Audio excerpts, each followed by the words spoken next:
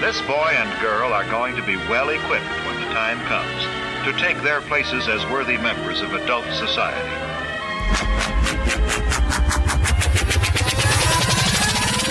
I'm here with Samuel Hoover Poppy, who in the book of Breaking Normal is acknowledged as the scribe. And in earlier drafts, funny enough, I'm in my new room in Boulder, Colorado, and that's a big part of this rebirthing of this podcast. We're in a rebirthing right now. Fall hit hard. I let a lot of stuff go, including my current understanding, my past understanding of mine and Deanna's relationship. I alluded to this, that I was going to be doing a podcast and talking about that topic. That's also happened. I'm going to talk about all these things in this podcast, but right off the start, I'm seeing we have on my new bookshelf in my new room in Boulder, Colorado, where I am now setting roots. I have a few books on my shelf. That's kind of funny. There's 3 Breaking Normal copies, 2 of them being the new edition, 1 being the old edition. And in between that, there's this book called When Lovers Attack, which is something that I can relate to probably got me in the place that I'm currently at. And that book is from Seva, who may have done the most radical podcast breaking. Have you listened to that one, Sam, by any chance? I don't think so. Oh, he's like a Kundalini sex master from Sedona, Arizona, and this is his like first published book. And I realized anything I try to any footage I try to pull from that podcast, it could potentially shut down my Instagram account because it was so all taboo. And that one, that's a side note, that's a little plug. Check out that episode. And here we are. We're here with the versions of Breaking Normal. The earlier version of Breaking Normal probably noted Sam as the not so ghostwriter. And that's something I want to talk about. I want to talk about like that. What does that, this relationship we've had, how it was birthed. I want to acknowledge the rebirthing that I'm going through, and very humbly so. And I'm in a new season, and this is special. And this is also coming off the longest delay of not releasing a podcast episode since I birthed it. I birthed it almost a year ago exactly, and I released like 70-something episodes, and they were mostly done either Sunday and or Wednesday. And that was the flow that I was in. And in the midst of me finding myself and redefining my relationship with Deanna and co-parenting all of a sudden from different housing situations, also my podcast producer, I think, is bit off too much for himself to chew, and I've lost touch with him, like in the same format of working together. So I actually got plugged to Connor Wonders. I imagine we'll be on each other's show soon enough. His producer decided to offer like a 5-episode experiment, and Sam, we're getting to rebirth the Breaking Normal podcast together and talk about the birthing of the Breaking Normal book. So do you do an intro before that then, when listeners hear this? I was so confused. I thought you were doing the intro to the podcast, and I was keeping quiet, and then I got the sense a few times that I could have jumped in. Oh, yeah, so that was the intro. Okay. Yeah, how do you think that intro was? A little long. A little long, yeah. I was wondering if you wanted to say all that. I would not put an intro before that intro. Yeah, okay. It's good to know. Anything else? No, we're doing a podcast. I think that prayer was great. Let's pray for the best. Oh, that prayer. Oh, yeah, definitely. Well, if anyone's read Breaking Normal, and this is something that Sam and I have extensively talked about, is the idea that speaking is praying. So I do believe we're in a continuous state of prayer, but sometimes in certain contexts, I like to acknowledge it. Yeah, and that was a new concept for me as somebody who prefers to write and continually self-edit myself. Yeah. How would you intro yourself in our partnership, in our relationship, where it came from, where it's at? Man, I would say, well, it started with the Rah-Brahs, I think. I mean, I had just been like, I think like a lot of people, I was on YouTube or Facebook at my job and found people that resonated with me. And actually, there's an edit I would like right there. I would delete resonate. That word maybe is overused. I don't want to use it.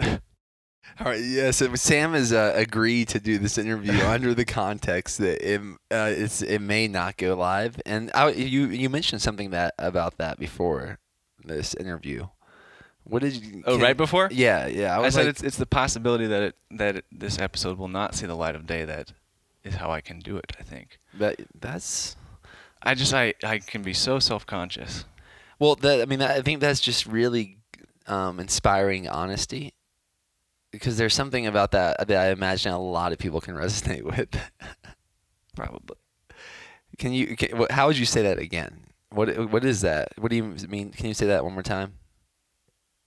What I just said? Yeah. How the fact that this episode might not actually get published allows me to be a bit more free in my expression and liberate myself from a paralyzing self-consciousness, an overanalyzation of what I say. Yeah. And this fear that now I'm on the record. Yeah, I bet a lot of people can relate to that. But yeah, so Breaking Normal and the Ghostwriter.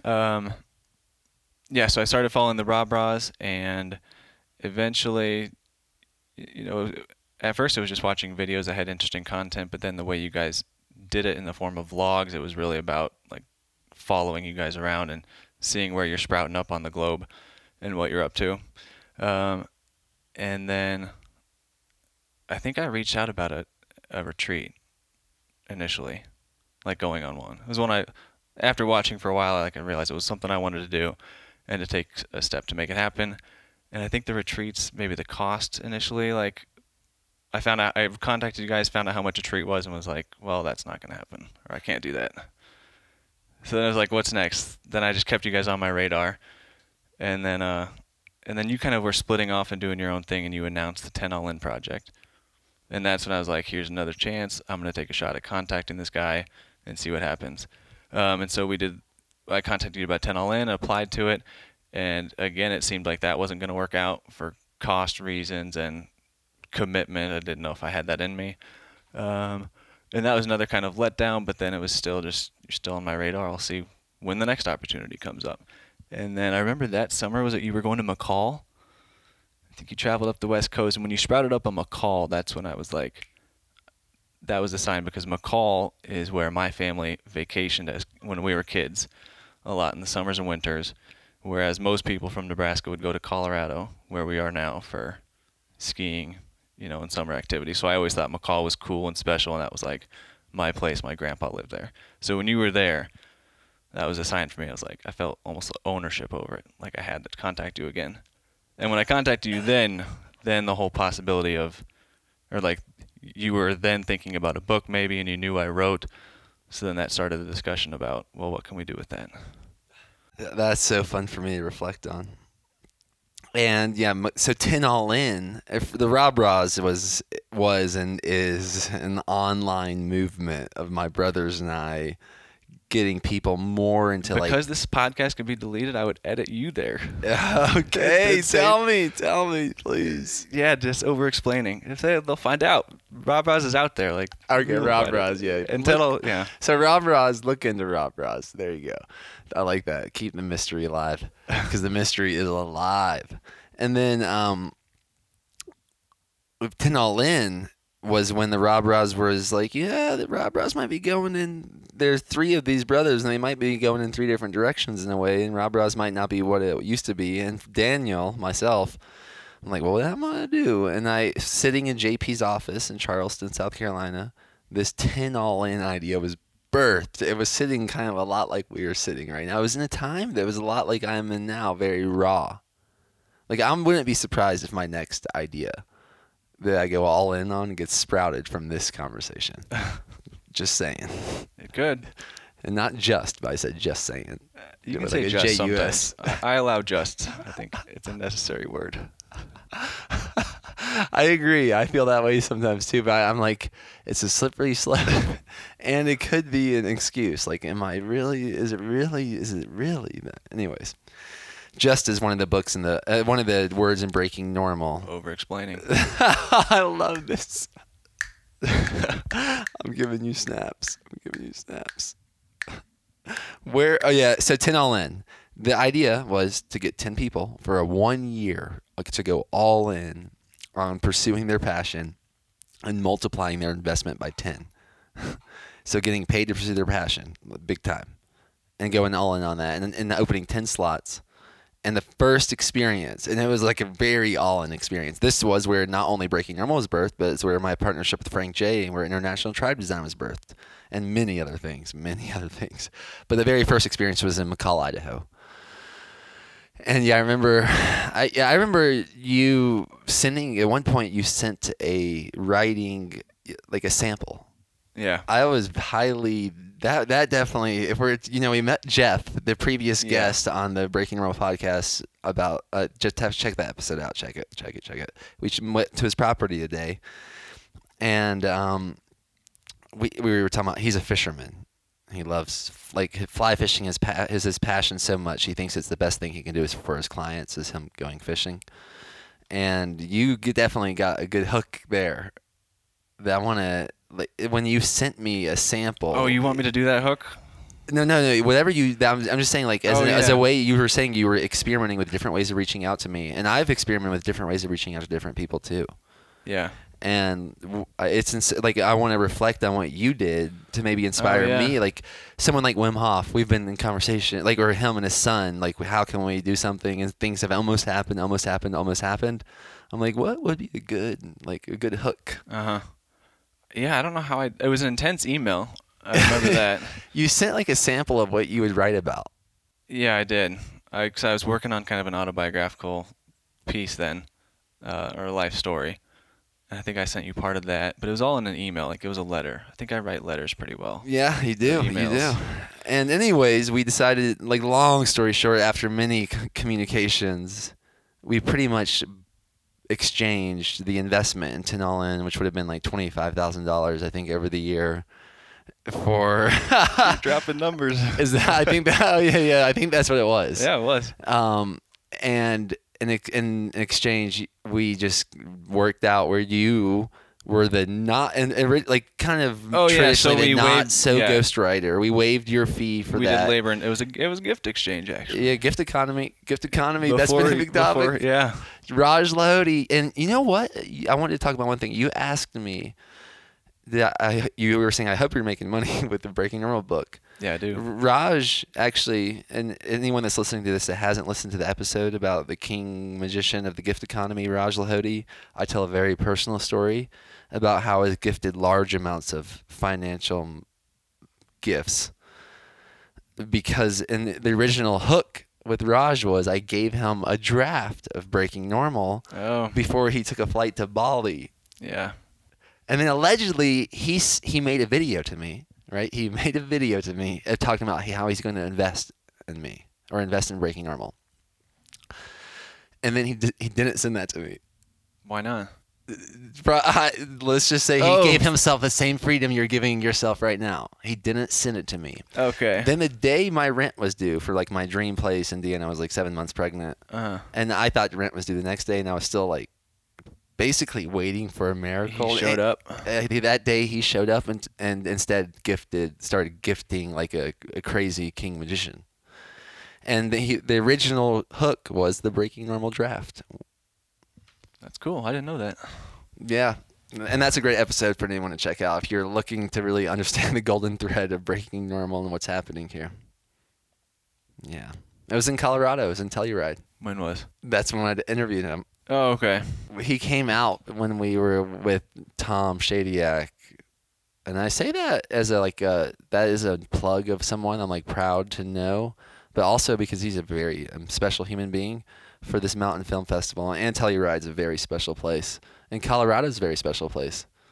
It is. This is your kind of initial experience from your current perspective. What's been your experience so far of us being together here in Colorado? Well, you flew me out, number one. Flew me out to Colorado. We stayed a night in a beautiful property. This house up in, what's the town? Carbondale. Outside of Carbondale, a great ranch with a view of the mountain that you now love. Actually, I would edit love. I feel like you're not there yet, but you do. You're very attracted to this mountain. Cypress? Yeah. And then we did a hot springs that night, and then today went into the town and had breakfast, and then went to the vapor caves, which are also very cool. And then now we're back in Boulder. And that's another reason I'm doing the podcast, not only because it might not be published, but because it's like you wined me and dined me. I did. You did. I did, actually. Yeah, and I love doing it. I love doing it. That's cool. I'm glad I did it. Yeah, I was thinking about our relationship outside before when I was reminded of smoking is praying, which I remember, which I really initially learned in Montana during our stint there. I went to the Bozeman museum and learned a little bit about the natives that were in that land before, and they believe smoking is praying. Smoking is like the reminder of evoking. Yeah, you mentioned the smoke that trickles up and how that's like a smoke signal to a higher power. Yeah. Which I thought was a fascinating idea. Yeah, it is. It kind of goes, if you watch smoke, it goes somewhere that I haven't been able to see specifically like I see you right now. Right. Where's it going? I don't know. It's one I wouldn't take literally, that idea, but it is a good one to yeah, our words are the same way. That energy from my mouth is the same exact way. Whether I'm breathing or speaking, I can breathe in all kind of creative ways. I was out there thinking, like, what is it so unique? And I was thinking, like, especially since now I learned that you don't like the holding space. You hold space for me to remember how special my gift is. And it's someone that I want to wine and dine. No, that's good. You said one thing. There was a hilarious moment in one of the retreats where the exercise, this is working for you and this isn't working for you, or what's working for you and what's not. I think I remember you saying I was in the center, so I was like the center of attention. And part of the whole exercise is that the things you're saying about another person kind of reflect a belief about yourself. And what you said is that, and it was extra funny because I was in a relationship of, not like you were a mentor, but I was working for you, basically. Like I was working on the book, and had approached you initially as a fan. So there's that dynamic. But what you said was, my talent or something, or what I was good at, is recognizing greatness. Did you say that? And it was funny because I was asked, like, I was out there for you, and it was in front of other people. But I thought about it afterwards. I was like, yeah, I think I got a good eye for I was gonna say winners, but that's not the right word. Like, yeah, or I just see and affirm what inspires me. I don't know. Or I have good taste. Yeah. I definitely recall this experience. In a way, it's a little challenging for me to describe how I recall it. But what I will say is that I imagine that was a courageous act for me to tell you that. Because I knew how it looked. Yeah. And I really meant it. That's good. Because I believe I have the same gift. I believe I have a gift of seeing, of being aware of when a geyser is going to peak. Like when the geysers are coming, when the geyser is coming, when the geyser is getting ready to surface, or surfacing, but especially before it surfaces, I feel like I have and I say that. Were you at Yellowstone? I agree that's true, but I'm thinking of the time we waited like 2 hours for one to go off. You mean at that crazy Yellowstone spot, and it did go off? It did go off. And how rare was that it went off? I don't know. It was apparently ultra rare, and that was during sunset in Yellowstone. I think there was somebody who'd been sitting there like since not overnight, but a long really time, early in the morning. And we were there in the evening, and it went off. That was. That kind of stuff gets me off. That got me. It really, yeah. So I believe I recognize that, and I believe I recognize that in culture and people. and nature, culture, people, and nature, and in myself. I'm including myself in all three of those things. I'm part of culture and people and nature. We sort of moved on from this point, but I was thinking too how the ability to laugh at your own jokes reminded me of a shirt I saw on the city streets recently. This guy was wearing a shirt that said, "Training to get abs by laughing at my own jokes." Wow, that's a good one. It was funny. I do not think he had abs. Yeah, my abs are coming through more than ever lately. And I say that to laugh at my own joke. All right, he's going for a drink. Yeah, she's going for a zipper. Sure. Timothy made a joke today. Timothy, I'm gonna tell y'all the message. I'm gonna actually read this, especially because now Araya's move here is giving feedback, and we're making jokes about abs. This is definitely Rob Ross style. Timothy made a joke about abs to me in my Instagram. I'm gonna read it to you right now. He says, he didn't say it was a joke. I took it as a joke. Let me know if you think it is a joke. This is a text message he sent you? He sent me an Instagram message today. Okay. I saw that someone commented one of your recent videos about Araya being too skinny. I feel like you should make it a priority in your life to feed her enough food so her ribs or muscles aren't showing. Whoa. I don't know if that's a joke or not. Or if he was quoting what somebody commented on. No, because he said you should make it a priority. It is a joke. I think it's a joke. Especially the should. Come on. Yeah. I'm intimidated by Timothy too, but because, and then if I would ever mention that, he's a really funny guy. I agree. I think at heart he's very funny. I agree. So in all that, through my letting go of, that's one thing I was telling Sam about to sprinkle in my current status with Deanna. I was on the car ride back from Carbondale today. I was saying I really have learned about to really. I've heard this in songs and metaphors and myths. To love something is to also let it go. Yeah. Or there's a correlation, or there's another level of love by being able to love something and let it go. And I think Deanna and I have both come to a place where we've let go of our old understanding of our relationship. That's where we're at, and that's been scary. So scary, and traumatizing, emotionally traumatizing, and enlightening. And raw, and I feel I was saying recognizing geysers. I'm there's a geyser. If someone's watching a geyser, or just to you think so? Yeah, I'm gonna once again. You are a geyser. It might sound I know people could sound weird, but I feel I'm about to if you're into watching geysers, watch me. Yeah. There's a new rebirthing happening. I think so, or I think it could be. But here's where I feel saying something earlier reminded me, but.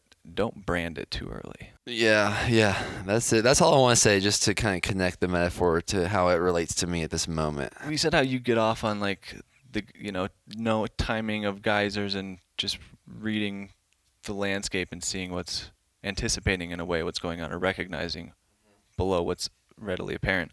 I wonder if sometimes you can get distracted by synchronicities and labels early on.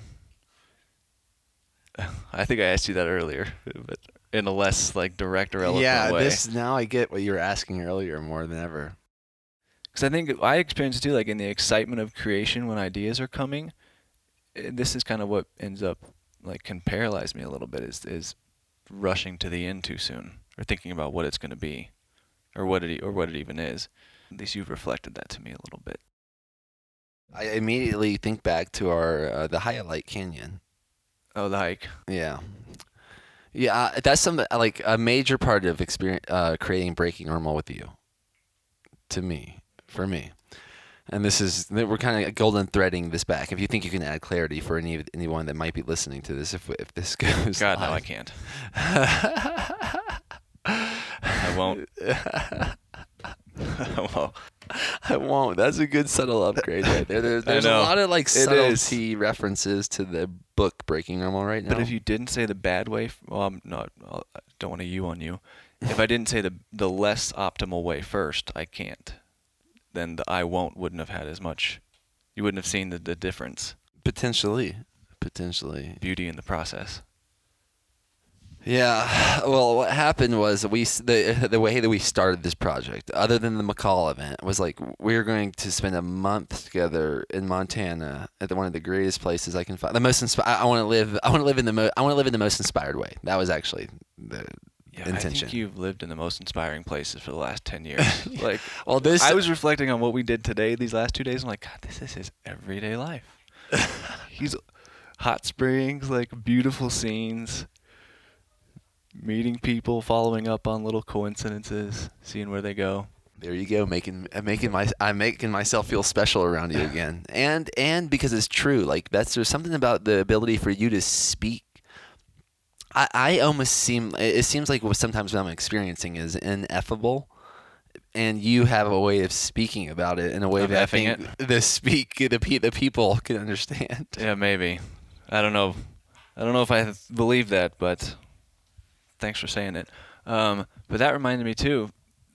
I forget what you said just then, but along with like the hot springs, the beautiful scenery, having like that kind of life, it also comes with a level of precariousness and living at the edge. That part of like our working together has helped me realize or just accept is I wouldn't live so far on the edge as you. I think I like my hole sometimes. My safety. Yeah, okay. That's a good topic. That's a big thing in my life. I've had so many good friends that I think were so inspired by what I was doing, including myself. I'm inspired too. I'm inspired by my life. But they definitely, I don't know if I recommend it for many people. I don't know how to recommend it. I don't know even how to recommend it. And secondly, I've had people have joined me on journeys, as you did for a month in Montana, and beyond, and in many other places, and including this weekend. It does seem like it's a little a borderline, like it could be very hard on that other person. I think I do have a unique my dharma, my soul code, my whatever we want to call it, does seem to be easily in line with this like a nomadic lifestyle. And it's interesting, I just decorated my room myself. Mm-hmm. Oh, you did? Yeah, this is part. Did you have these pictures? No, man. The only picture. Wow. Yeah. This is new. This was for the podcast. Nice. So I was gonna do a video for the podcast, but Sam was not. That was a no for him. So I was like, okay. So what I got here, for anyone, the next episode or whenever I do film this, or maybe it's just for myself. It's been a long time since I bought posters. I feel like I'm like in high school in a way. But I got these cool. I mean, Sam, would you? I want that bear poster, but I don't think my wife would ever sign off on it. Yeah, there's a bear, there's a unicorn, there's a wolf, and there's a moose. All animals of nature. They all are quite roaming, like probably quite at home at roaming. What I was thinking about with the bear in particular, because I've been thinking about bears. I imagined one coming after me when I went to the car a few minutes ago. How much of their lives animals spend in silence. Like you do a day of silence once a week sometimes, or that was part of your routine when I was with you? That's been part of my protocol at times. Right. Since Davina, much more unique, if ever. Yeah. Oh, I'm curious to hear about how that works with Davina, because I've been curious about doing a day of silence, but on the weekends I'm like spending so much time with Theo and Lila. Well, Hollis Carter, the baby bathwater guy above Boxcar Racer, he does that. He does a day like a day off everything or something. And I was like, wow. I just found that super. And that he's so laid back, but he seemed pretty like, oh yeah, I do that once a week. I was like, well. Any can parent? Any can parent? Yeah. Well, when he does a day of silence, does he have kids? I don't think he has kids. Oh no, because I was curious how you like if you have Davina. Yeah, I'm like wondering if I've ever done a day of silence with child? Davina. Yeah, That would be really hard. Yeah, it would be really hard, or there'd be a big mess. That's an interesting. That has been a game changer. But long story short, if anyone's never done a day in silence, it's really easy. You can do it tomorrow, and the payoff could be like, whoa. Yeah. I almost feel like sometimes like I have to take a deep. Like I did a few days when we were in Montana, and it was like a day of silence, I would catch myself needing to take a full deep breath and like bottom out. It was like I needed the air or something, like not speaking, being cut off from my surroundings in that way. But then animals, like minus ones like birds that chirp a lot. Like think how much time they spend in silence. Every day. And even like when a bear rubs up on a tree, if it grunts to itself, like that's still pretty like silent, I think. Like I don't think it registers like its own noise as much. Like it's Have you ever registered that silent and listen are spelled with the same letters? Oh no, but there's you getting distracted by a synchronicity. Well, I want to make sure I wanted to say one more thing about Deanna and myself. I do want to, once again, in the context of like, this is a part of me explaining that. And then you brought that up, and then I'm like thinking about other people. Deanna has braved a lot because like my natural flow. And like she's been a master at acclimating, but I do think she hit a breaking point. Like it was time for her. You said sometimes you like your hole. Yep. It was time. It was time, and I think it is rightfully so. Time for us to get a home, but especially because Davina is at a time where she's becoming so mobile and verbal. It's like long car rides and all the traveling. It seems unnecessary, especially if you're in an awesome place like Boulder, Colorado. So yeah, that's also a major thing that I think was a polarity. Oh, where are we at? 32. What happened? Just little chords. I'm like, Oh. a little too. We might leave that in there or not. What does that sound? The what? All right, anyway. Oh, gosh. Oh, I'm going to do something. I'm going to get this away from my foot. Please. All right. So if this happened on a podcast you were listening to, would you get really mad? I don't know. The way I'm handling it, I might be inspired by it, but then I might just also be a narcissist or something. Potentially. So I do want to honor Deanna and say that I want to also confess that was probably like a major part of the polarity, and it might be more two-sided than we both realized, but I was probably leading the train of like, whoa, just like potentially being distracted by synchronicity. Right. Potentially, yeah. And also many miracles along the way. Yeah. So that's a notable topic. Yeah, it's interesting how people work out each person having dreams, and part of pursuing dreams means following up on synchronicities, but it can kind of pull other people, like being in the car with you, if you need to go off and like something strikes your fancy, like going for a spring to find something, like it's kind of like one of those practical everyday things that sprout up, like you mentioned with group living, of having enough kitchen space or multiple kitchens or bathrooms, like beware of how you're making other people go along with your dream and vice versa. And there we go, back to the animals on the wall. So that's a benefit of having your own bedroom. You can put up your pictures. Yeah, do those bring up anything for you? I'd be curious. I mean, I feel like a unicorn, a bear, a wolf, and a moose could bring up a lot for a lot of people. I mean, both of our daughters love unicorns right now. There you go. I'll go back and forth. Let's go back and forth on this a little bit. Back and forth on this? Yeah. Oh, okay. I look at that moose, and I think that it reminds me of an elephant, because I think that many people think, for instance, that the like crocodiles or lions would be the biggest killers in Africa, but in reality, it's hippos, and then elephants are the main killers in the world. I think elephants kill more people in the world than any other animal. Really? And I think moose. Minus like mosquitoes. Yeah, like mosquitoes are a bug. Mosquitoes are a bug. Okay. So animal, like an animal with a heart. Yeah. Anyways, but we can go to different categories of. I used to study. Yeah, we're jumping biology. around. This is like good editing, where you don't delete the edits. Yeah. But so I think of the moose in the same way. I think like, most people would look at this wall and think like the wolf or the bear is more dangerous. I think the most dangerous animal on this wall is that moose, by far. Actually, I would think that unicorn, because if you see a unicorn, then you're in deeper water than you might have known. There's way more out there. I like that. That's what came up for me, the moose. No, still the bear. There's something about bears. Yeah, I'm just saying, like, I think moose are more dangerous than people think. And I don't know the statistics on it all, but... Right. I'm sure the moose is statistically maybe more dangerous. I could imagine that being the case. And it's more like, I think it'd be more protecting itself.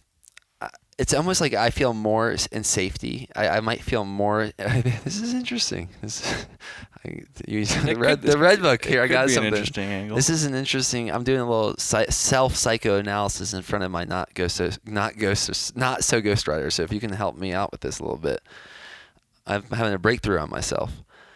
I think the moose is the most dangerous because it has this. It would be doing it. It would be dangerous to me because it's protecting itself.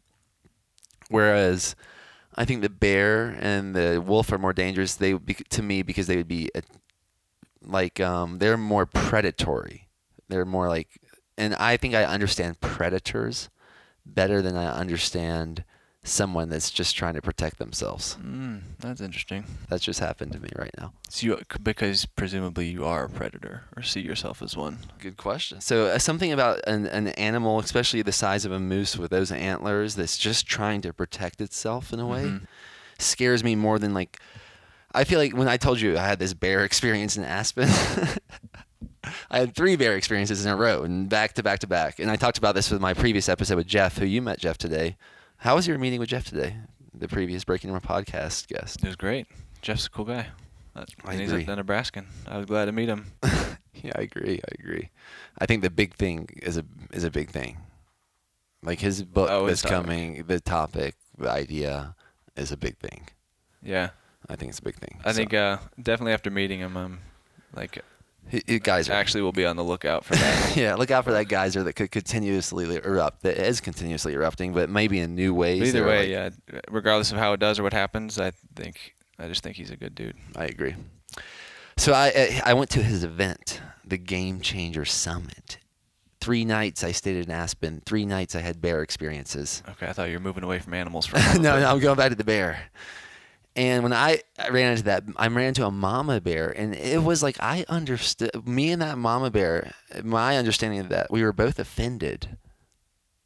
We were both offended in a healthy way. We both put up a boundary right away. And it was like, you're not my prey, and I'm not your prey. Like, what the fuck are you doing this close to me? And I feel like me and that mama bear both thought that.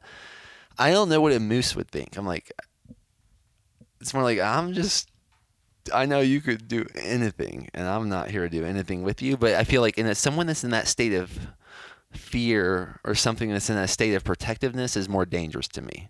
Or maybe it's more scary because you wouldn't. Being eaten by a bear would be one thing, and if that's the way you're going out, then that's that. But you can maybe at least you'll be feeding its cubs. I shouldn't laugh. Damn, this would be an edit. I think. Isn't? No, yeah. I think that was that was out of all the ways to use a U. Because I think it was more like a poetic, why'd you want to edit it? Oh, just any whiff of laughing at others' misfortunes. Oh, you don't like I took it more as a fairy tale. Okay. Personally. Right. And then that's how it started. And then to me it was all a myth. In describing it became more literal, and then suddenly shit, I'm a little bit further out on this branch than I agree wanted to be. That you may have done that. You may have crossed that boundary a little bit. But anyway, getting back to the moose then. Oh, so getting eaten by a bear, that'd be one thing. But going out for an animal defending itself against you when you do not see yourself as a threat, or when you believe in your core that you are not a threat to this other thing, that would be because there'd be a sense of injustice in the universe as you're at your demise if a moose is stomping you out. Man. And that would be a really overpowering feeling. Like, I wouldn't know how to handle that. That's that is personally hitting it home. Also with the experience with Deanna in a way. He gave me this thing to look at it. I thought it's metaphorical enough. It's my own myth that I'm just taking it. I'm like, Wow. I think that's When the Lovers Attack. When Lovers Attack. I might need to read that book. I know Seva. Seva's a great guy. I haven't read the book yet. I read the one part we talked about. Oh, shit. The one part of the book we talked about in the episode. Me and you? No, me and Seva when I interviewed him was don't poke the bear. Really? Yeah. Damn it. Bears are going to be too synchronous. I'm going to have to drop them. No, actually, yeah. The place I interviewed him at too, in Sedona, was that path I was telling you about. Allegedly, there was a goat. Mm-hmm.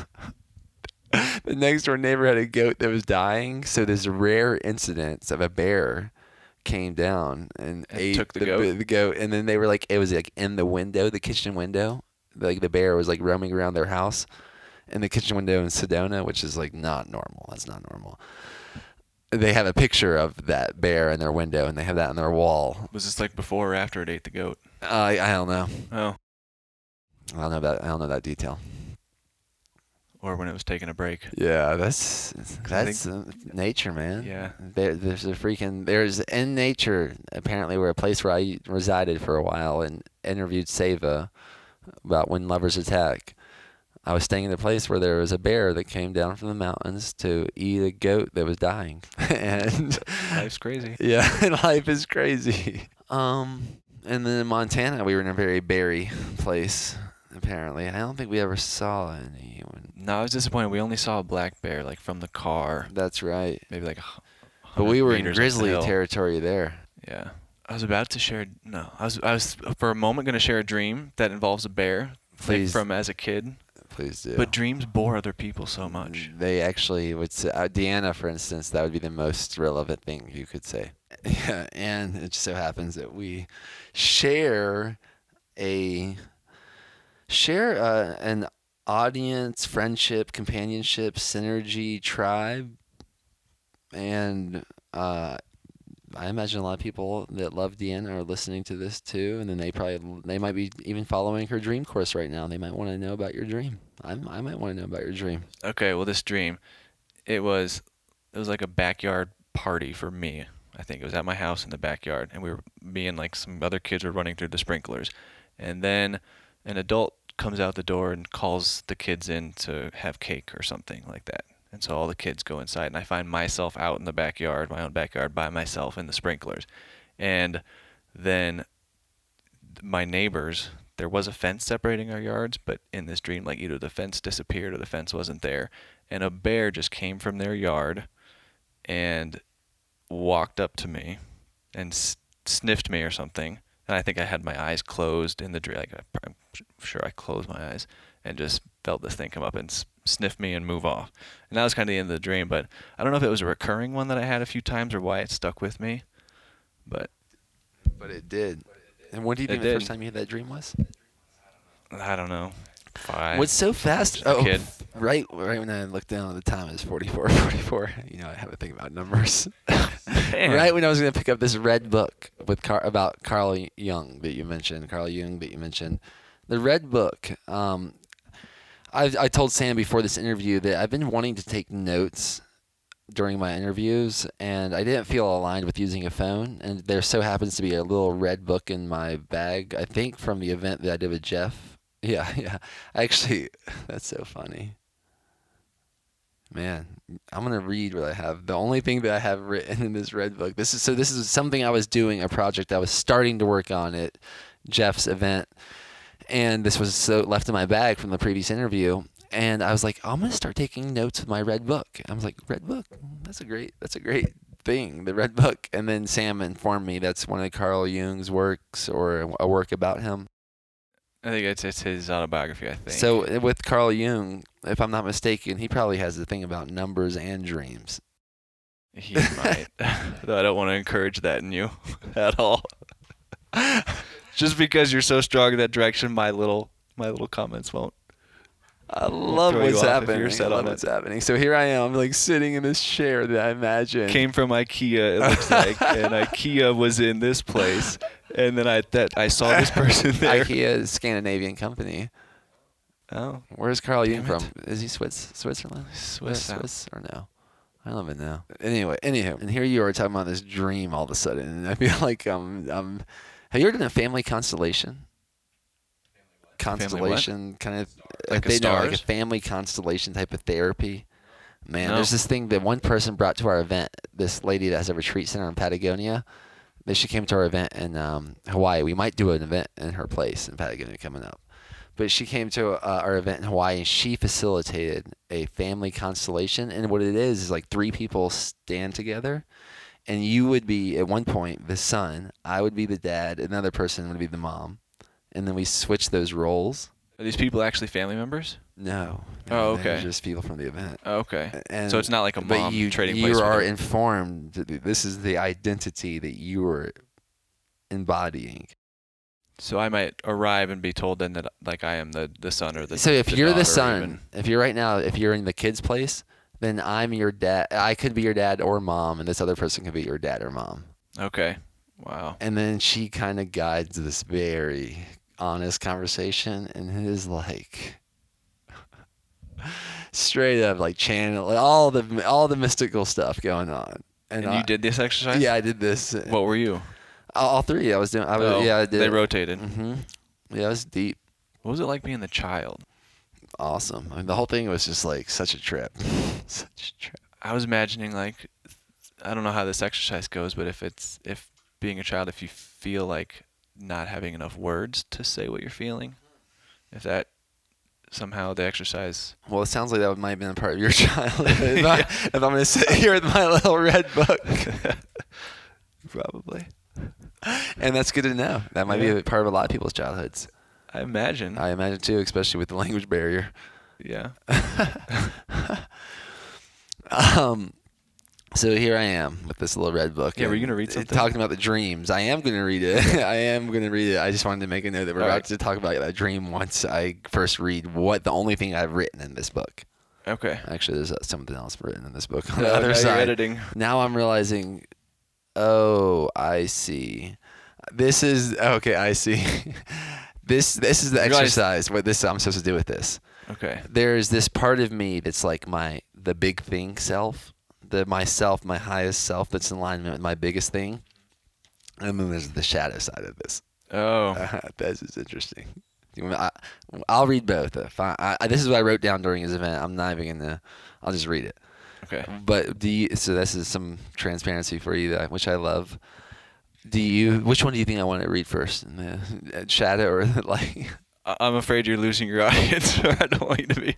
They can't see the notebook. So, but anyway, I would guess. So it's whether you want to read your big thing or your shadow side. Yeah. You probably want to read both. I know. Which one first? Which one do I want to hear first? Sure. Oh, we'll go with the good. Okay, good first. big Wow, thing. you're like a French man. I want the bad ending. Chief alchemist. Powerful, present, playful, loving leader. Disciplined, heart-centered. Unity, service, gratitude. There's probably questions that queued, but I'm just giving what I wrote. Family, humanity, soul. Music, art, meditation. Always loves and listens. Poetic power. Focus. Soul medicine. Past the summit. That was a good ending. Past the summit. This is just so weird for me to read. I feel like, wow, that was like a different me. And that wasn't too long ago. That was when I was hanging out with the Bears. Oh, yeah. Now, you ready for the other one? Mm-hmm. It says, too good for this. Skeptical, neurotic. Oh, like you have the idea that you're too good for whatever's going on. Too good I for wish. A part of me wishes I knew the questions, but I actually enjoy the mystery, which I am at. The mystique. This is actually mystique. And this is cool that lone wolf is up on my wall because too good for this. It starts with skeptical, neurotic, lone wolf. Serious, judgmental, pretentious. It's challenging for me to read this part. 9, 8, 4. Wait. People are sheeple. They are out to get us. Control, control, control, all in caps. Yeah. Thinking thoughts around feelings. Fairness, in quotes. Superstitious praying. Disconnected from parents. Stress. go till feels good. That's an interesting one. That's something I was thinking about today too, because you had coffee in chai tea. I think you had 2 shots of espresso in chai tea, and then we went to another coffee place and you had more coffee. No, so I had a dirty chai at the first place, which is chai tea and coffee or espresso shots. Exactly. Yeah. I just wanted to. I can clarify. Okay, I understand. Go ahead. No, I think you do. What's the? You said it. Go until it feels good. Go till it feels good. I wrote. Okay. Yeah, I was wondering myself today if you would go till it feels too good, or like, yeah, because when you start combining, caffeine or beer, and then tobacco or nicotine and marijuana.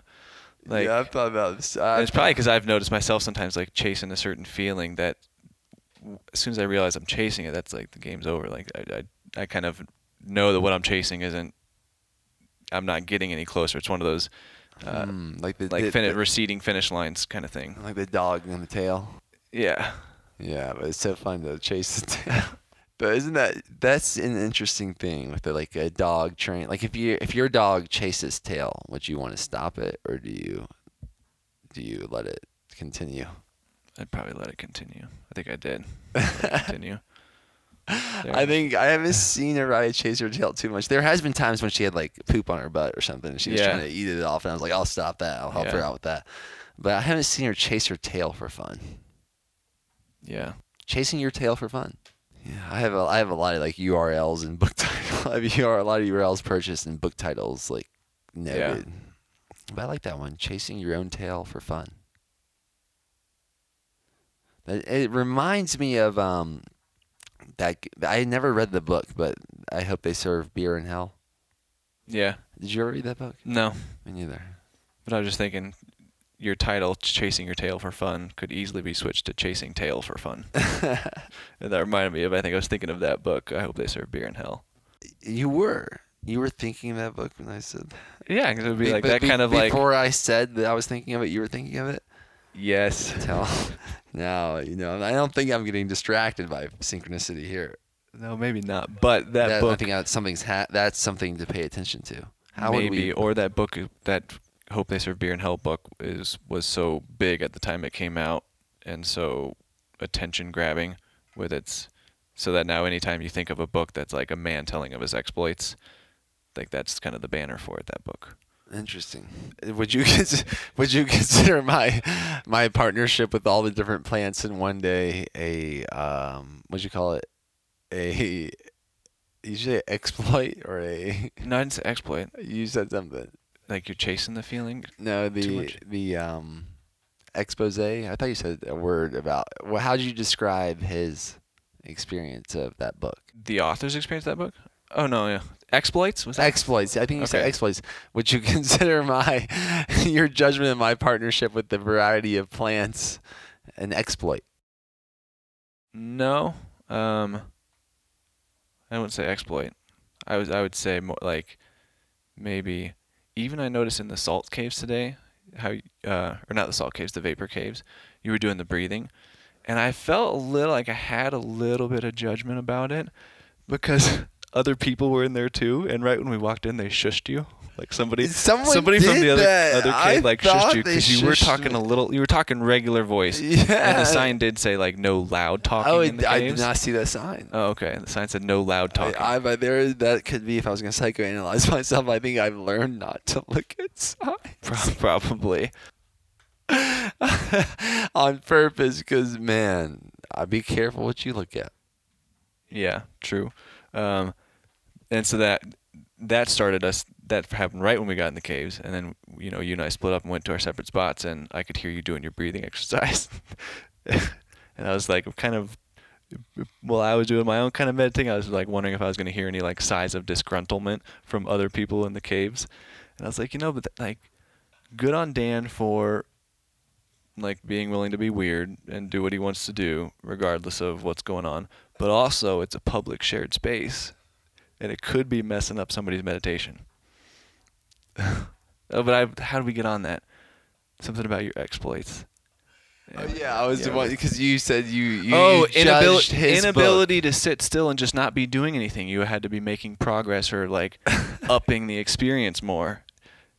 But that is one thing you're really good at is combining, modalities or two different things and heightening the experience where the sum is greater than Synergy.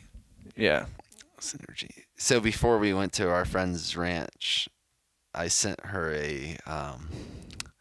the day I decided I might want to do that, I saw a shirt and it had 13 moons on it. And the name of the brand was Synergy. That's for the people who didn't follow that. That's 13 Moons is the ranch we stayed at. That was just another synchronicity that Dan was deriving infinite meaning from. Thanks for letting me speak pretty frankly. Or like, otherwise I wouldn't be this direct with you, I don't think.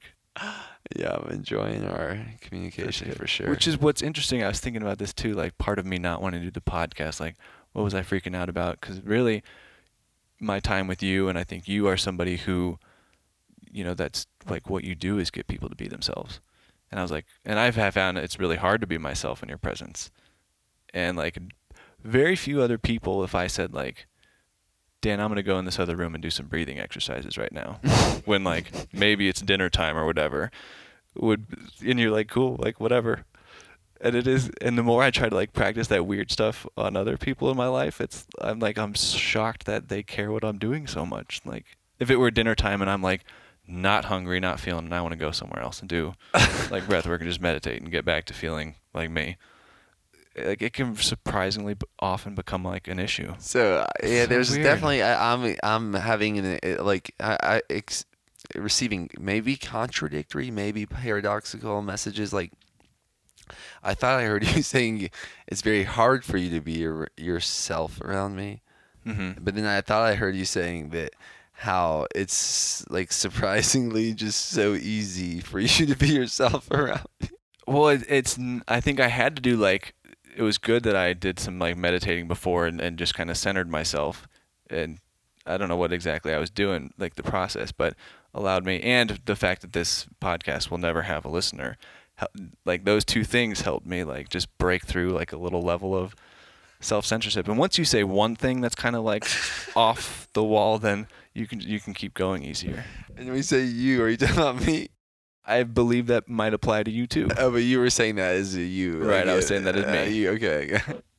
I would imagine it's a similar experience with other people. Well, I had to take a note about this. It had never have a listener. First of all, it has many listeners right now.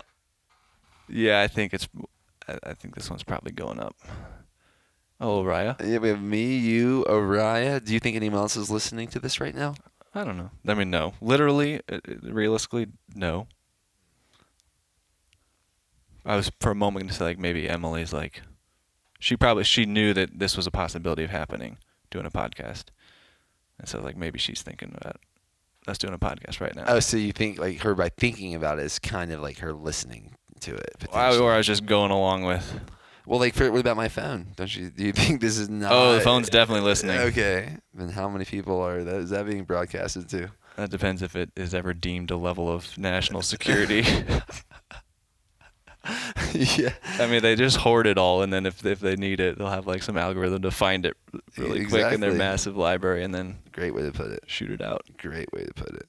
So yeah, so I just want to make a note that even though you said that, like I thought that was like, it was like it was very cute in the sense it was like reassuring that your rationalization of how to potentially for you to break through fears in the future and anyone else that's listening, just like a new strategy of like this idea that no one's listening. Yeah. And I also get to be myself. I'm like, well, there are people listening. I know. And maybe many. Maybe it all depends. It all depends. It's probably oftentimes could be when you think when one thinks people, I'm not going to you. When one thinks people are listening, they might not be. And when you think they're not, they really might be.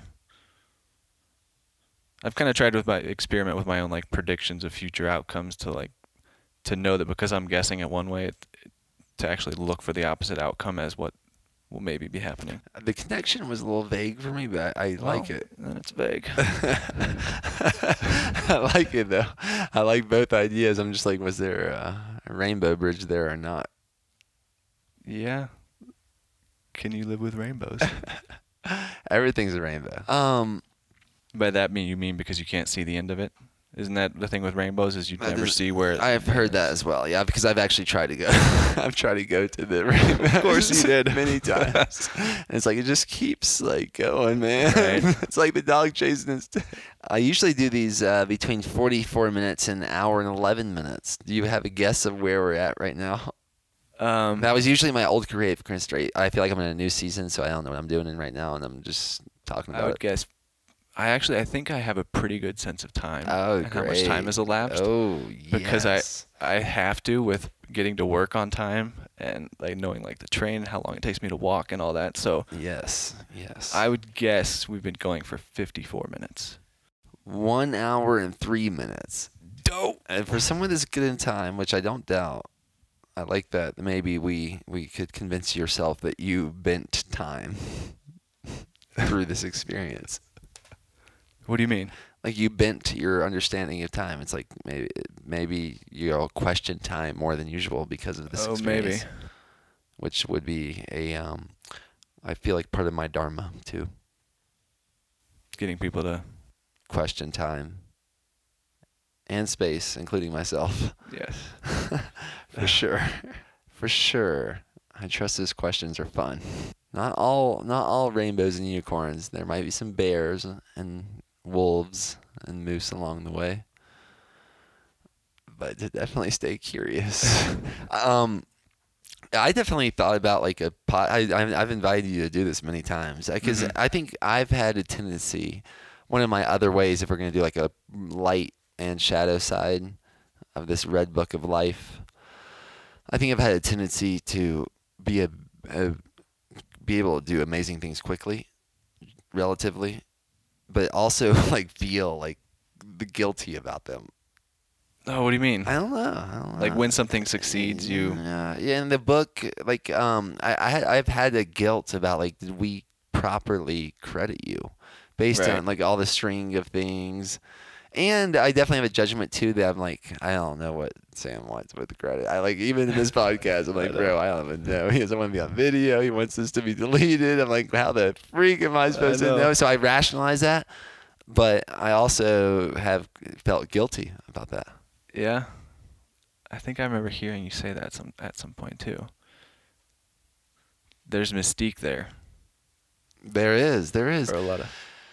What I think I want is like, if everyone listened to this podcast and that read the book, especially when they like thank me for writing the book, and like I would want them to listen to or understand this not so ghostwriter, this guy that like I want to give credit to, but then it's like at one point when I was long story short, let me see if I can explain this. I do want to include this in this podcast for myself, whatever happens. Okay, brevity is. There you go, perfect. That I believe the way it worked was we spent a month together doing recordings and getting a backbone, and you were sending samples, and I was change this, change that, change this, and it was like off audio notes. And then about a year and a half or a year of voice notes and then edits back and forth, we created the book. And when I called you the not so ghostwriter, I didn't write much. Like I didn't type or write much. It was literally like, you're really good at what you do. And I think we have a really unique synergy. And there was like a lot of it. It's not the way I would recommend people writing a book if they were as picky as me, because I would say I was quite picky. I'm like, nah, I didn't say that. I didn't say that. I didn't say that. Did you listen to the audio? Like I think I remember myself saying, I didn't say that. Did you listen to the audio note? And then there was sometimes there was things in there like, did I say that? Because that's really good. That's so That's funny. what I think I want to say right there. Yeah. There was times that I was like, no, I did not say that. And it was like, is this too much? So like, I sprinkled some Yeah, things. like, is this too much? Or is this like, and then there was times like, did I say that? Because that's good. Because you liked it. Yeah. And that's funny. And then I honestly became mixed up. Yeah. I'm like, I don't know if I said that or not. And then I'm like, but I do know I am the one that's saying yes or no to everything that goes public. Uh-huh. And I was like, man, this is a huge ass responsibility. Which it was, especially because multiple people were involved. And it still is. And here we are still doing it. Mm-hmm. And I've heard about authors. It seems pretty common. Like someone just writes a book under someone else's name. And Well, not authors, but like the public ghostwriters. figures. Yeah. I'm like, this is not that. This is not a ghostwriter. Mm-hmm. So I was like, not so ghostwriter is like. Well, we also coined that because part of the like earlier chapters was radical honesty, and so. Yeah, because there was a part where you're like, this is not Daniel. This is actually Sam. It's 9 a.m. in the morning. Daniel's sleeping doing. Oh, did that make it in the final cut? No, that Okay. didn't. That didn't. Yeah. Because the final editor, in a way, Deborah, she was like, this is like kind of lying. Like if you say he's your not so ghostwriter, people are gonna think you didn't write this book and you did. Oh yeah. And she's like, this is. I thought she took that a little too seriously. And she may have. But yeah, that's why I'm wondering. I'm like wondering that out loud right now. But her overall contribution was like a breath of fresh air, relief. Yes. Like I was so glad when she came in to help, and she did so much to help.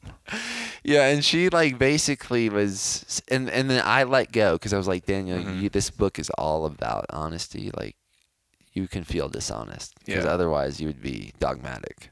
Mm-hmm. So I was like, I don't know what to do. Yeah. I don't know what to do. Like, if saying this is dishonest, like if I'm making, and then I talked to you about it, and you were kind of like with this podcast, like I don't know, like no, that sounds good. That's how I remember it. What?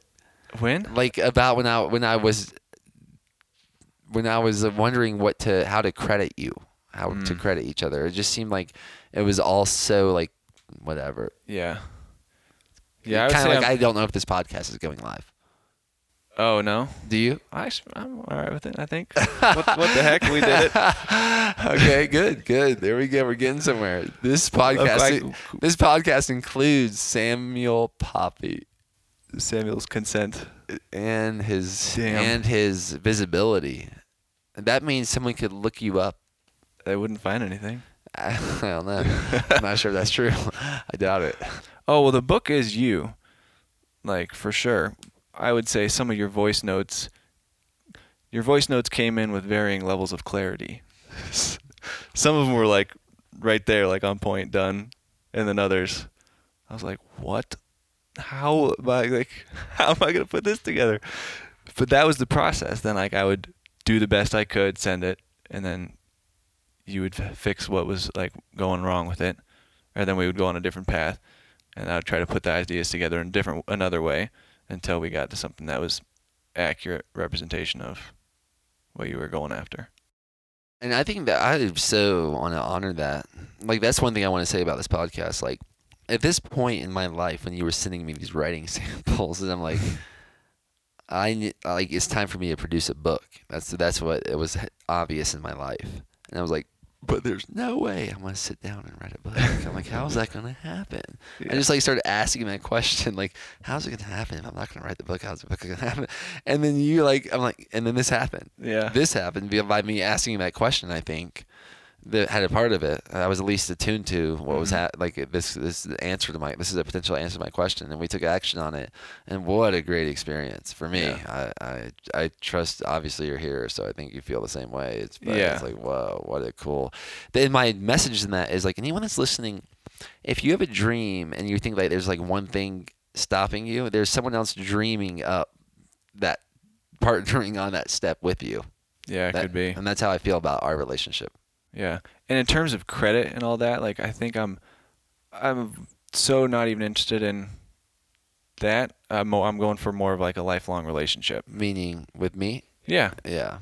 Well, yeah, but I want to do it in the best way possible, and anyways, without. Like I've heard about other like effective partnerships, how, like I forget. There's a couple like maybe a duo I'm thinking of where like details were never hashed out contractually because the two parties weren't like, it wasn't a keeping a scorecard type of thing. It was working towards ideas and goals together. That sounds like a fun contract.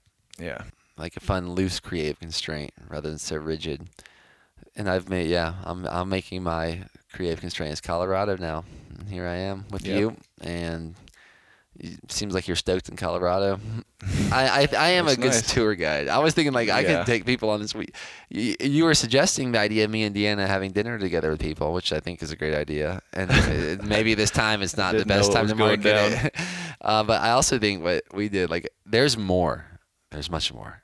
Like if you were someone that was just like looking for the best adventure as fast as possible all in one day, there are so many things. Oh yeah, they should call you. Like there are so many things. I just kind of took you what was in the flow of like the best of the best for our flow. Mm-hmm. There is like, man, this place is nuts. Yeah. It's very Gold nice. It's a gold rush of like it's the new gold rush. If people are into, and that's not only in Colorado. That's in so many mountain towns. Like now the internet's pretty much going everywhere. You don't have to live in Chicago, and you might want to live in Chicago depending on your context. Yeah. But I think a lot of people are in cities, big cities, and they feel Right. stuck there. And it's like it's actually really easy. You push a few buttons, and Mm-hmm. then you just follow a few synchronicities, and then boom. But then there's jobs, and having some people do like to know that there's going to be income. Yep. Yeah, And, there is many breakthroughs someone might have in that experience, and maybe ones that your parents would not Yeah. recommend. Because I'm so curious how some of the people who live in some of these pristine places, like that we see, like making their money elsewhere. Because I just don't know where I would, or where sometimes it's hard to move from it. Like cities do pay, but it's kind of it's golden handcuffs. Golden Handcuffs, David Gonzalez episode number, I don't know. We talk about that metaphor deep. Yeah. That's a big metaphor. Yeah, and I'm in a place right now in the metaphor. I'm like, I'm open. Like if your handcuffs are loose enough and Yeah. can I get my arms all the way behind my back, and are they like gold, diamond, platinum? Like, is it in Colorado? Is it near Boulder? I'm considering it. I didn't follow that. Like, Are you saying that you have handcuffs on? No, I'm more than ever open for the idea of trying some on for fun. Oh yeah, I and think the metaphor of the golden metaphor. I think your empathy bubble's gonna get bigger. Yeah, empathy has been expanded. Yeah. Empathy, and all kinds of ideas have been expanded and constrained. There's a unique. Yeah, I think I've never first of all, I've never intended on living in such a seasonal place that has all seasons truly. Mm-hmm. And I now that I've been in the endless summer for about a decade, and now that I've like kind of chosen to experience seasons, I feel like I've experienced them so far personally, very much so. Like the falling, like I'm literally losing weight. Yeah. Things are just falling away. That I was like, whoa. And I'm still here, and now I'm excited to see what this winter, stillness, silence, creativity, geysers brings for the Hibernation. spring, because I'm still here. And the rebirthing is going to be, man, after such a falling, I'm excited to see this rebirthing. And I'm talking about all of us. I feel like these are metaphors we can live by. I feel like that was a lot of brands coming at me. A lot of brands? Yeah, like Rebirth, and then What's the brand Rebirth? no, I'm probably maybe going overboard on and like coaching type stuff. Because I don't know what you're going through. And I don't know what's happening. You don't? No. I feel like I just told you for like 8 hours. Oh man. no, no, I know, but like it's like there's a Zen story, something about father's son gets sent off to war, and somebody says, "Oh, that's too bad," and he says, so like the father says, "Maybe," and then the story just continues, and every like presumed bad outcome ends up later on having a good effect. So the whole thing is just maybe. And that's what you mean Rebirthing, when you say maybe. you don't know. Yeah, because it might be rebirthing, it might not, and who knows what? I mean, that's now we're getting to it like attached definitions of words, but Are I'm we just- or are you? Oh no, okay, good catch. Man, we're past the hour and 11 minutes. We're an hour and 16 minutes in. And it is approaching the 9 o'clock time, and then you got a flight super early. Mm-hmm. Anything else you want to include in this? No, I think I'm ready. Maybe for some food actually. For Whoa. dinner. I'll include that. Anyone that's any experts, if you don't mind me asking. Why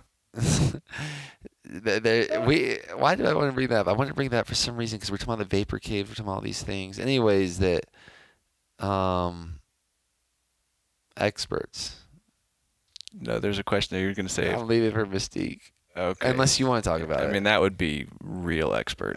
Yeah. If any of that transmission you just sent lands on anyone, that was very vague. Alright. This is one of the most if we include everything, this is going to be one of the most breaking normal episodes thus far for sure, which is cool. I just hope it doesn't take like a million years for people to see the worth.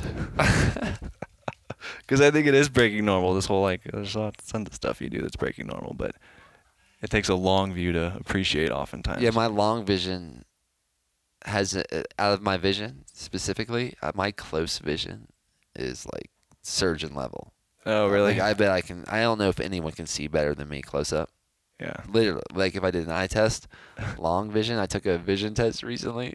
I was like, oh my gosh, am I gonna pass this test? Because Oh, I really? did not want to go through the process of that. Like getting But I glasses. passed. The driver test it's not 2020. It's like 2040. Oh, So I gotcha. passed pretty easily. And I wondered, is my vision? Do you wear contacts? No, I with think I glasses? nailed the vision test. At one point, I did. I got prescribed them, and it was when I was taking Adderall and studying in college like a madman, like reading so much late at night. And then I realized like my vision kept getting worse when I was wearing these things. And then I realized by like surfing and doing things like good for my vision, like studying swells from a period, that was good. But my long vision has never been that clear, and I'm wondering if it's getting clearer than ever by what I'm going through. I think I've always been so just someone say distracted by synchronicities, or like just so in the flow, so in the moment, so like do it now. And now I catch myself in a state, in a new state, in a new space, in a new season, and I feel like my long vision might be improving. Yeah, that could be. I do find it fascinating how sometimes our physical symptoms can reflect or mirror, other, what am I going for? Like your spiritual or career path, or what you can learn from thinking about what's going on with your body and how that might affect how you're engaging with reality. Yeah, like what I'm hearing you say is that potentially everything someone sees is about themselves. I think that's what I was going So, for. like potentially, It could be. like or someone could say everything someone sees is them. But I think it's But more fun I to wouldn't say. want to live in that trap either, though. That it all points back at you. Like I find that to be limiting and. Yeah, I mean, Yeah. I like the dogma of anti-dogma. Yeah. To make this full circle now, I think I'm ready. Okay. Because you alluded to like the physical symptom thing. Yeah. Basically, and I've experienced acid reflux before. I've experienced acid reflux. So Sam has this thing going on when it seems like you're digesting food that's a little trippy. It causes nauseousness and puking for the last 2 weeks. Yeah, it's been like 3 weeks now. 3 weeks. Yeah. And mostly eating. I never thought I'd gotten heartburn before. But it sounds like a heartburn, puking. It seems like intense for heartburn, like food poisoning like symptoms. Wow. And pain. Because I know for myself, acid reflux was always indicative. I didn't know it at first. I was taking antacids and I didn't know what was going on. And then I learned through like the raw veganism and then like cleaning my diet up and like, oh my gosh, basically canola oil and other oils like rancid coconut oil, oils that are not superior than the conventional ones seem to be the trigger for me. And I've been talking to Sam about that, but his seems to be a little different. Seems to be like kind of more onset recently, and I don't know, maybe someone out there is listening. I'm like, one thing that I think me and you have in common are like a pretty large skepticism of getting caught entangled in the normal healthcare system, and also being aware of ourselves. And it sounds like you have something unique going on. Like I want the normal system in terms of like seeing if deeper things, underlying problems are bigger than if there are underlying serious problems. But I also do believe that you can jump into that too quickly versus writing things out and listening to your body and doing feedback type stuff. So you were saying how the like maybe what you're seeing or what you're experiencing reflects your body. Right. What are you experiencing internally, and how might that reflect what your external? I know. I mean, all day I've felt pretty great. All day. Okay, great. I So, love like, that. Yeah. I would say I want to make that a testimony. And of like us last being- night was rough. Like I was like not great at all. So tell us about what these symptoms are and what maybe they are reflecting about your life, if you care to dare, and then we can. Yeah, I don't know if I can even, if I want to go there yet. Like, You don't know, huh? no, because I'm I've just got very my red- confused. I don't I've know. got my red book. We could talk about the dream. Oh, did you have anything to say about that? Yeah, I did. Let me see if I can correlate it with this. Wow. Yes. Rainbow I bridges feel indeed. I feel like I have some power with this red book in my hand. Okay. And this is the one I keep talking about things that are around me when I don't have a camera. We don't have a camera on me, but so you'll have to use your imagination. By you, I mean you. So a lot of times when someone uses on me and I don't like it, I'm like, by you, do you mean you? And then that just really changes the game. So your dream, you're in a yard with a bunch of kids. Mhm. Everyone goes in for a cake, a birthday cake. Yeah, it's like Whose birthday is it? I think I have to believe it was mine, You probably thought it was because yours. it was at my house. Oh, it was your house. So My this house, my your backyard. house, Kids your were over. backyard, like when you were a kid with your parents. Right. And do you know the first time you had this dream? No, I mean I'm really young. So they all went inside, and then the sprinklers went off, or did the sprinklers went off and everyone went inside? What was the order of operations on that? No, like I don't. The sprinkler wasn't really a focal point. Like we were running through the sprinklers, and then an adult came out. I think the sprinkler was still running. Like the kid just got called inside, and I was like part of that. You know, somebody like a parent comes out and says, "Hey guys, time for cake or whatever." So you mentioned And the then- sprinkler. What was this? Tell Because me we that. were outside playing, like running through the sprinkler. Oh, that's what y'all were doing. That's what the kids were doing, playing. Yeah. That's at what we the party. talk. That's what we talk about on the Breaking Normal book about kids running through a sprinkler. Do we? Yes. I don't remember that. Yes. About the freedom of a kid running through a sprinkler or someone walking through a creek. Did you have this dream before Breaking Normal or after, or both? Before or after Breaking Normal? Yeah, or both. No, I was a kid. Like the dream, I had this dream as a kid. Oh, and you just remember it. Yeah, I had this dream like when I was 4 or 5 years old, like super young. I just remember it. Oh, it's not. I thought you said it might be reoccurring. I wondered if it had reoccurred when I was a kid, and that's why I Oh. remember it. Okay, so So it's just well. one you really remember. And then, so they all ran in. You're out there by yourself. The fence disappears. A bear comes up to you, Something like that. smells you. Your eyes are potentially closed, Yeah. and then the bear walks. What happens at that point? Bear walks off. The bear walks off, and then Did that's he? it. Yeah. Okay. What? First of all, do you have any interpretation for that? Nah. You don't have any interpretation for it? I don't know. I mean, It sounds like you do.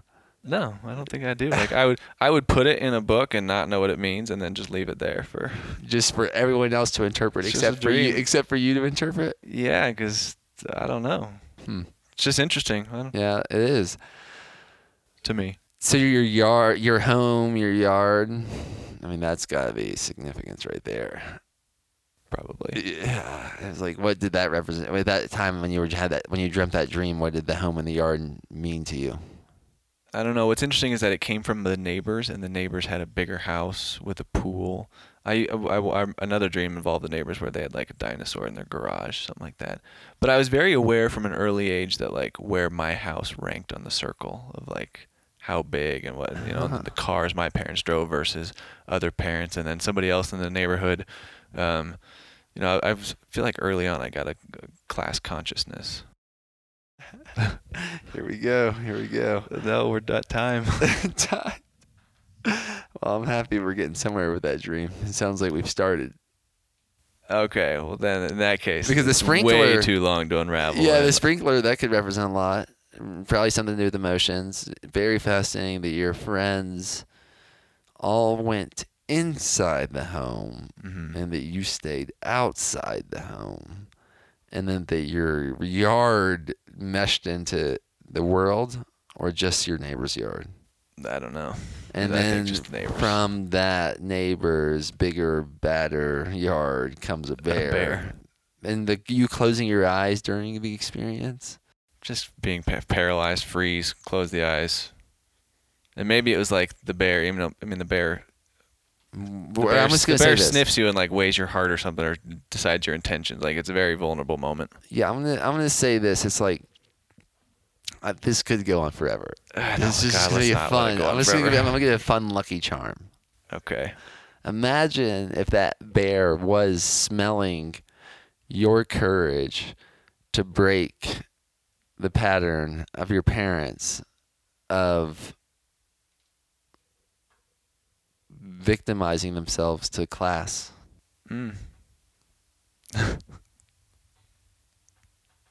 I'll think about that one. That's what the bear. I mean, yeah, you put the pieces together pretty well. Which is, I'm going to tell you about my dream of life. When I was in Aspen, that's how I felt. That am I willing to break the pattern of thinking about money or anything? Actually, am I willing to break the pattern of thinking about anything? Like I've learned, and a bear came right up to me during that experience. Wow. I didn't put the thing together about coming up to you to smell your courage, but now that you said that about, that so directly relates to my experience. So that bear literally ran right up. Like I don't know if I'm making this up. That's how weird it was. But when I was I heard the grunts, and and now my head's in my phone walking across this field. Like I was just so entranced in the summit. I was like, I'm gonna catch up on my phone and distract myself. Probably. Sure enough, good job, because my head's on my phone, and I look up, and this bear, it looked like it was coming. I saw the cubs first. I looked, and then it looked like it's coming right at me, and then it just pivoted, right when I was like, what the fuck? Do you think it had just seen you then?